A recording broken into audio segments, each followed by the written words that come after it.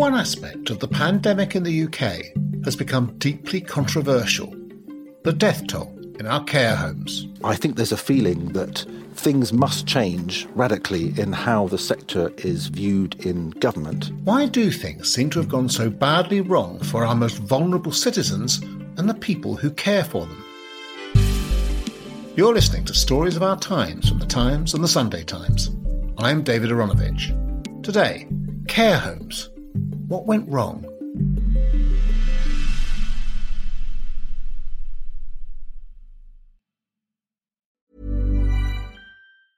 It's that time of the year. Your vacation is coming up. You can already hear the beach waves, feel the warm breeze, relax, and think about work. You really, really want it all to work out while you're away. Monday.com gives you and the team that peace of mind. When all work is on one platform and everyone's in sync, things just flow. Wherever you are, tap the banner to go to Monday.com. Want truly hydrated skin? Meet Osea's Body Care Breakthrough Hyaluronic Body Serum. It's clinically proven to increase hydration by 161%. It's lightweight, fast-absorbing, and delivers 24 hours of hydration for silky smooth skin without any sticky afterfeel. Treat your skin to clean, vegan skincare from Osea. Get 10% off your first order with code SUMMER at OseaMalibu.com. That's OSEA Malibu.com, code SUMMER.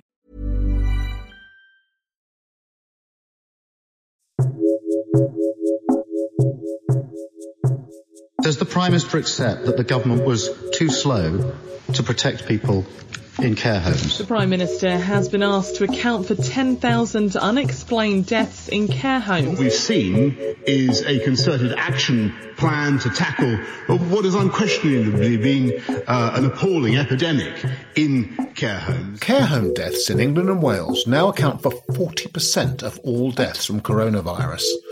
And one result has been a political row. There should be some investigation. We seeded the virus into our care homes. Tests, so that we now have more tests in this country than any other European country. And also, it looks as if you're scrambling to catch up in care homes. You're offering tests for everybody in care homes now. But what's the use of a single test? If I'm working in a care home...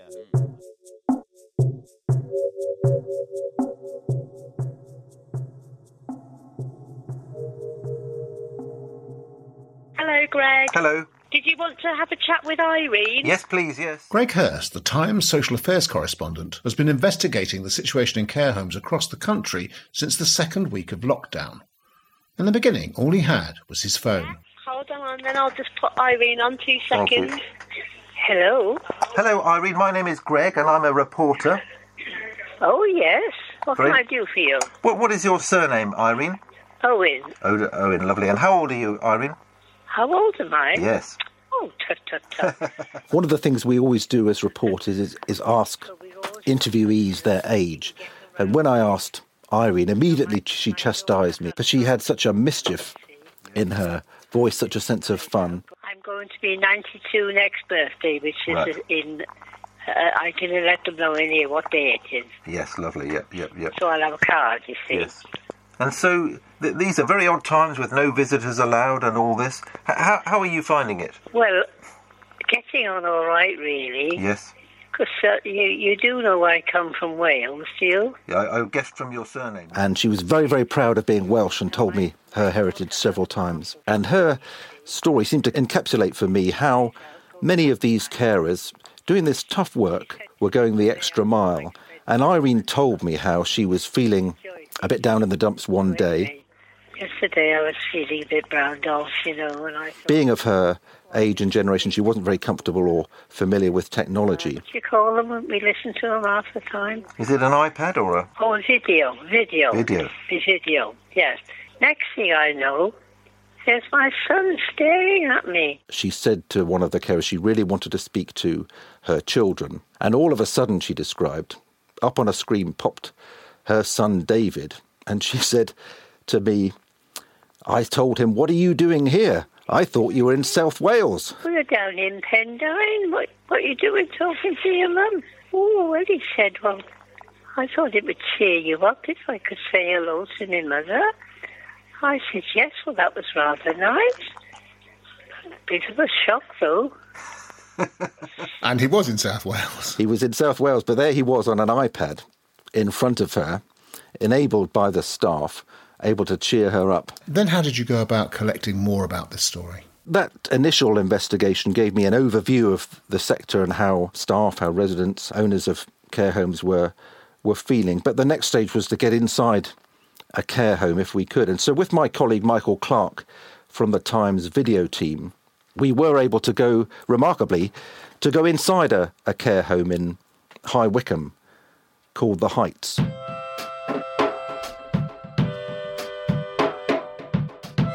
When we got to the care home, they met us at the threshold, insisted we wash our hands with sanitizer, watched us put on pairs of gloves and told us about the social distancing arrangements that would operate inside the care home. One of the most remarkable impressions it made upon me was talking to relatives who had parents, in most cases, living in a care home who they were not able to visit. It was very, very heartbreaking. I met one woman, Sonia Bell. Hello, I'm Greg from the Times. Hi. This is my colleague Michael. Hi, nice to meet you. Come close. Whose mother was a resident in this care home. And Sonia wasn't able to visit her, but went round and tapped on the window to get her mother's attention. Hello. Are you all right, Mum? And her mother, who has dementia, smiled through the window but didn't recognise her. That's the nature of dementia. Mum. It's Sonia. She's more interested in too. Hello, darling. Smile, Mum. That's it. Sonia told me that normally on a visit she would sit with her mother. You know, when we go in, we do our hair and we cuddle and our nails and everything, But it was this physical intimacy that was so important to her daughter that she wasn't able to have because of the lockdown. And she was just standing outside the window. She was in tears as she stood outside of the window, tapping, calling her mum, and then she turned to me and said, I find all this very hard, if you want the honest truth. But she's in a really good place. I find this very hard.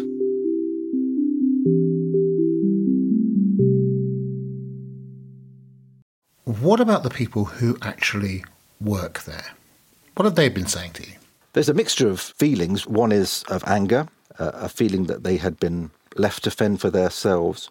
But there was also a remarkable resilience among many of the staff that I met. My name is Kimberly Ross. I'm a care assistant on a nursing unit. Kimberly works in a care home in York, and she articulates the anger among many carers at not being appreciated. One of the things that really annoys myself being a care assistant and my colleagues is that we've always been classed as unskilled workers. Just a carer, as it's known. It's all very well being told you're a key worker, but if your pay is pretty much as it's always been, if you're working these shifts at unsocial hours that you've always been working, what has really changed? Truthfully, I think we should actually get paid and recognised for the work we're actually doing. Kimberly's scared that her care home might run out of this personal protective equipment. Because what you hear or see on the TV is that so many doctors, nurses, carers have already died. It actually makes you quite angry. You're angry because it's not being in control. You're not in control what's happening in your life. I've come across many instances where care companies ordered or even arranged the purchase of batches of this personal protective equipment and found it impounded and was told it was being redirected for the NHS, which is really quite a remarkable demonstration of the sense of priorities the government seemed to be signalling.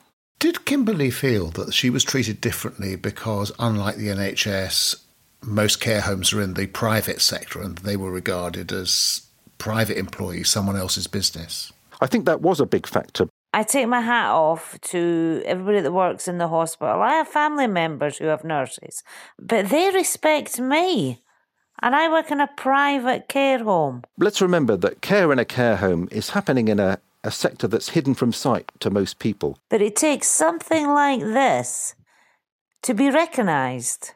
People tell us that we're under the same category as the NHS.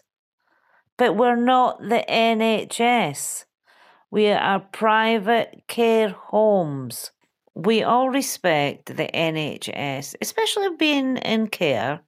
But there's a lot of private care industries that are only just getting the respect now and being recognised for actually the work they do.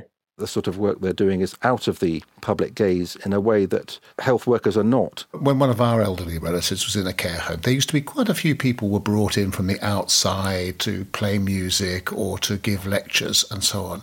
It must be really difficult for the staff when none of those things are available. You have this whole host of people who would ordinarily come into a typical care home who range from hairdressers, beauticians, entertainers, clergy. You have people like fitness instructors. And so staff have tried to replicate these with video link, church services, fitness sessions, entertainment. And also, in many cases, I saw staff doing this themselves. And it's not just the care staff. I saw cleaners, I saw other members of the ancillary staff going the extra mile to look after and to cheer up and to entertain residents. Is a very powerful experience. What kind of thing? I was told about, for example, a karaoke where every member of staff put aside their self-consciousness and just put on an impromptu entertainment for the residents just to cheer them up because they couldn't have their normal entertainers coming in. Well, we had a good day today.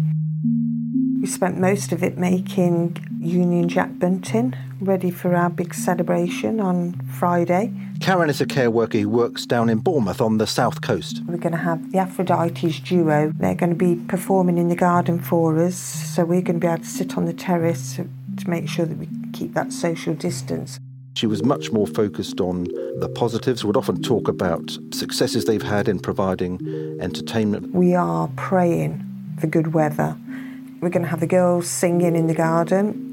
We're going to be having a fish and chip lunch on the terrace, eating out of newspaper, drinking dandelion and burdock, shandy. But it's tough. It is. So this is a sector where there's already a very high vacancy rate, typically about 8%. During this pandemic, the absentee level of carers has been high. It's about 30%, I've been told. It's hard to get actual figures, and this is because of illness or shielding or self-isolation. And so these care homes are running on a reduced staff, and so you have fewer staff working in these care homes, but with much more pressure on them. Jewelry isn't a gift you give just once. It's a way to remind your loved one of a beautiful moment every time they see it. Blue Nile can help you find the gift that says how you feel and says it beautifully, with expert guidance and a wide assortment of jewelry of the highest quality at the best price. Go to BlueNile.com and experience the convenience of shopping Blue Nile, the original online jeweler since 1999. That's BlueNile.com to find the perfect jewelry gift for any occasion. BlueNile.com. Hi, I'm Daniel, founder of Pretty Litter. Cats and cat owners deserve better than any old-fashioned litter. That's why I teamed up with scientists and veterinarians to create Pretty Litter. Its innovative crystal formula has superior odor control and weighs up to 80% less than clay litter. Pretty Litter even monitors health by changing colors to help detect early signs of potential illness. It's the world's smartest kitty litter. Go to prettylitter.com and use code ACAST for 20% off your first order and a free cat toy. Terms and conditions apply. See site for details. As of now, do we know how many people have died in care homes across the UK? Last week, the Office for National Statistics published a figure that showed that deaths of care home residents have reached 12,526. And importantly, about a quarter of these were residents living in care homes, but whose death occurred in a hospital. But in addition, there have been a further 10,000 deaths, higher than you'd normally expect during this period, so-called excess deaths. And this may be from residents in care homes who otherwise would have been sent to hospital because of the nature of their condition, and either they weren't able to go or a decision was taken to provide end-of-life care in the care home. And so altogether, the so-called excess deaths over the past 5-6 months have been about 23,000. So that's about 23,000 more people than would have died in care homes in a normal year. That's right. Yesterday's ONS figures showed that at least 40% of all deaths from COVID-19 were in care homes. Does the Prime Minister accept that the government was too slow to protect people in care homes? No, Mr. Speaker, it wasn't true that the advice said that. And actually, we brought the lockdown in care homes ahead of the general lockdown. And what we've seen is a concerted action plan to tackle what has unquestionably been an appalling epidemic. Last week, this issue was raised in Parliament at Prime Minister's question time. What happened? Well, Sir Keir Starmer, the leader of the Labour Party, challenged Boris Johnson over advice given out by Public Health England. This was guidance on February the 25th, which told the social care sector that it was very unlikely people in care homes would become infected. But we've established the government did know that care homes are at risk when this advice was issued. This came from a group that advises the government called the Scientific Pandemic Influenza Group on modelling. And we found that 2 weeks beforehand this group was advising the government that there was a realistic probability that there was already sustained transmission in the UK or that transmission would become established in the coming weeks. So the government gave that advice directly contrary to the information it was receiving. And this meant care homes were put at unnecessary risk because of it. So it was pertinent of Keir Starmer to challenge Boris Johnson on this, and the government wasn't able fully to explain why. So let me get this straight. In February, this advisory committee says there's a realistic probability. On February the 25th, Public Health England says to care homes and others, it's very unlikely people in care will be infected. How do we square those? It does seem baffling. Certainly the government will have a number of different sources of advice, of which this group on modelling would have been one. But this advice saying that it was very unlikely there would be infection in care homes stayed in place until the second week in March. So that's over a month? Indeed, that's right.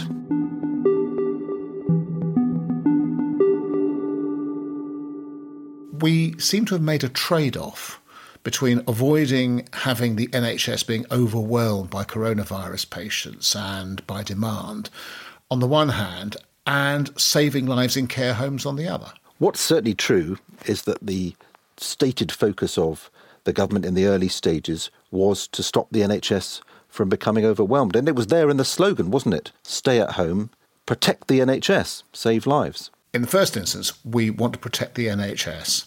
In what way would that have a knock-on effect for care homes? Well, the most striking example of this was a decision in mid-March to discharge 15,000 patients from hospitals in order to free up hospital beds. A significant number went to care homes and in most cases were not tested.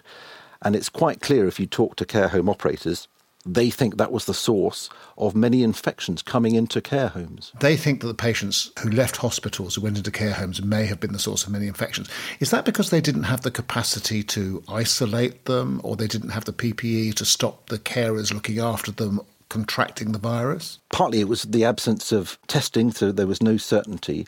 And many care homes would have treated these patients as though they should be isolated and assumed to have the coronavirus.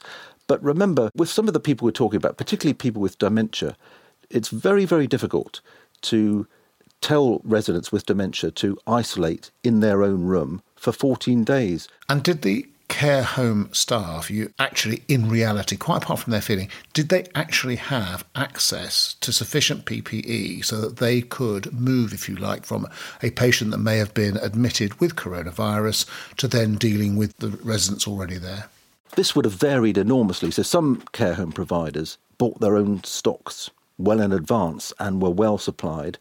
Others found it much more difficult to get hold of certain items, particularly face masks at various points. And also they told me there was great confusion in the guidance from the government as to how to use this protective equipment, particularly whether it should be disposed of after seeing each resident or after a whole session. So there was confusion.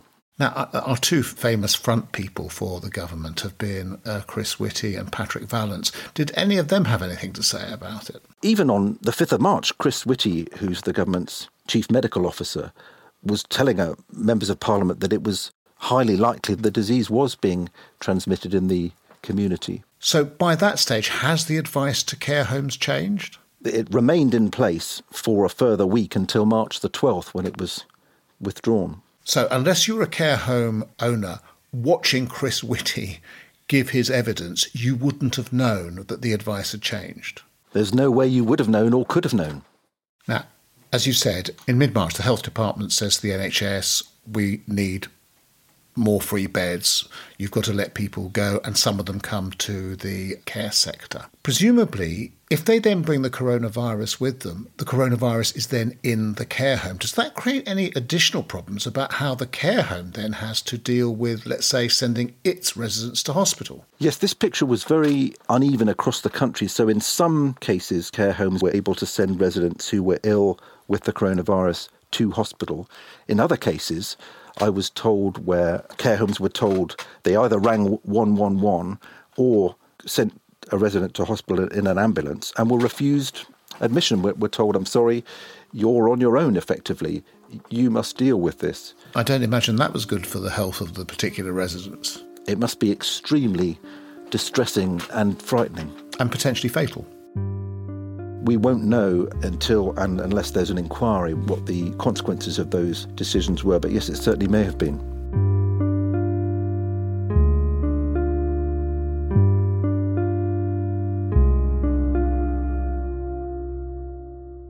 Greg, hadn't we had some clues, or weren't we beginning to see some clues from other countries that there would be a care home problem? This is one of the surprising things, because we were slightly behind the curve compared to other large European countries. And if you remember, there was a horrific story in March from Madrid where the army discovered the bodies of many care home residents in a home that appeared to have been abandoned.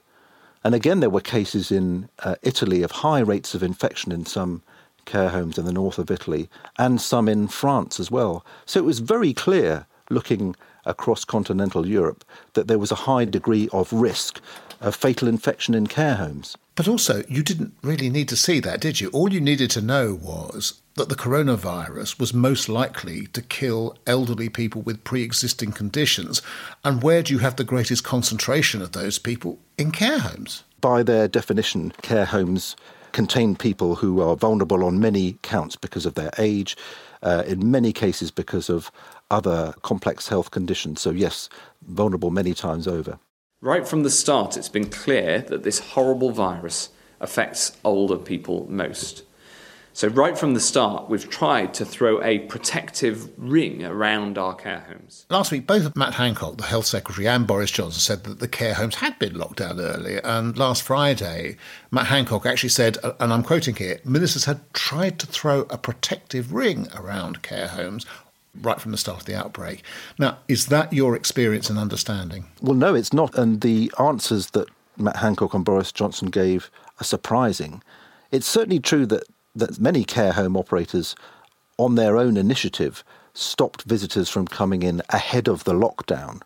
But when Boris Johnson was challenged about this, his spokesman directed reporters to some guidance issued by Public Health England on March the 13th. And what that guidance said is that care homes should review their visiting policy and not have visitors who were suspected of having COVID-19 or had been unwell, and to tell them to wash their hands.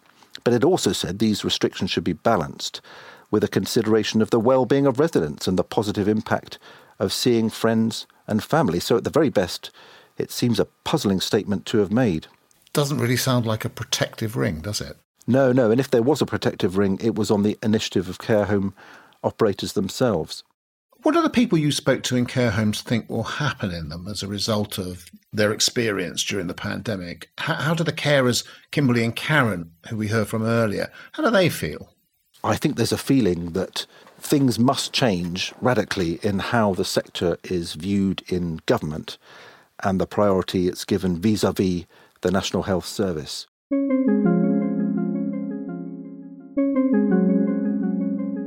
We don't know if we want to stay in this industry. It's killing us. The virus is just killing us mentally. And to see people dying, it's bad enough as it is, but to see them in this situation, we just can't handle it. It's not good. I'm sorry.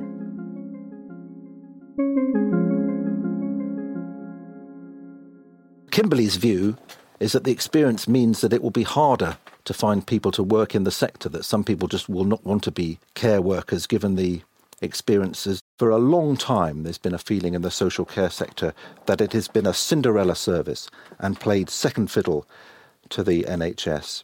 Karen was of the opinion that the sector will come back stronger and has become more resilient because of the experience that people working in it have had.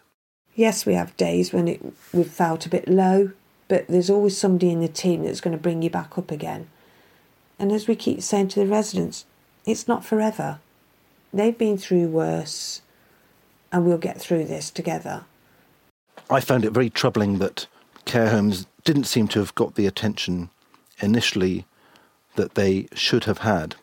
But I did find this. I found it tremendously inspiring to have met and talked to so many carers. And the test for all of us when we're talking about care homes should be, I think, if that was my mum, my dad in that home, would I be comfortable? Would I be happy? Would I be reassured? And I met so many staff where the answer to that question for me would have been an emphatic yes. One thing I wonder as well is it's going to be quite easy here to blame the government or to blame the authorities. But what you seem to have been looking at is a long-term cultural problem, which is that we as a people haven't wanted to know much about social care and care homes. That's partly the case, but a big factor in the background to what's gone wrong in care homes is an inability by politicians to agree on how social care should be funded. It's a thing that successive governments have avoided, have kicked the can down the road. Greg, are you hoping that the experience of the pandemic, awful as it's been, may lead us to actually make the changes to the care home sector and the way we support it that are necessary? There's been an urgent and obvious need for a lasting settlement in how social care is funded for many, many years. This was already on the agenda of Boris Johnson's government, and I expect the experience of this pandemic to have pushed it significantly higher up his agenda. Why? Because we voters will make it, or because they'll do it out of the goodness of their own hearts? I think that social care has been forced into the political agenda in a way we hadn't expected. I imagine that voters will demand it.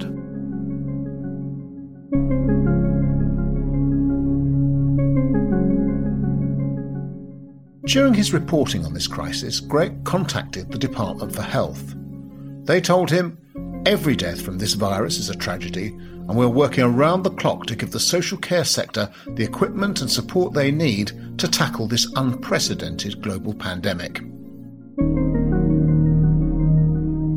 You've been listening to Stories of Our Times with me, David Aronovich, and my guest, Social Affairs Editor at The Times, Greg Hurst. Also thanks to Michael Clark from The Times video team. You can read more of Greg's work at thetimes.co.uk or in print. The producers were Will Rowe, Asia Fuchs and James Shield. The executive producer is Leo Hornack and the deputy executive producer is Poppy Damon. Sound design was by Carla Patella, music by Breakmaster Cylinder. If you liked what you heard, please leave us a review. You can subscribe for free. We're available on Apple Podcasts, Spotify, Acast and more.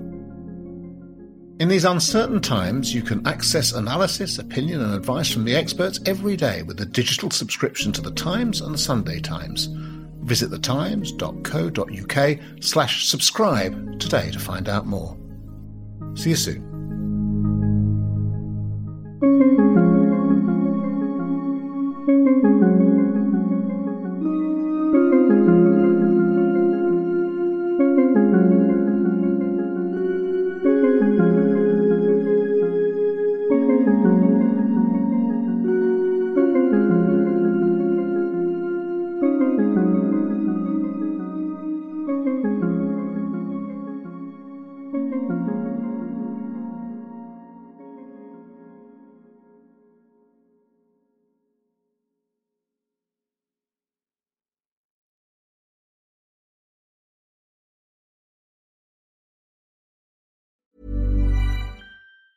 Hi, I'm Daniel, founder of Pretty Litter. Did you know cats tend to hide symptoms of sickness and pain? I learned this the hard way after losing my cat, Gingy. So I created Pretty Litter, a health monitoring litter that helps detect early signs of illness by changing colors, saving you money and potentially your cat's life. Pretty Litter is veterinarian developed, and it's the easiest way to keep tabs on your fur baby's health right at home. Go to prettylitter.com and use code ACAST for 20% off your first order and a free cat toy. Terms and conditions apply. See site for details.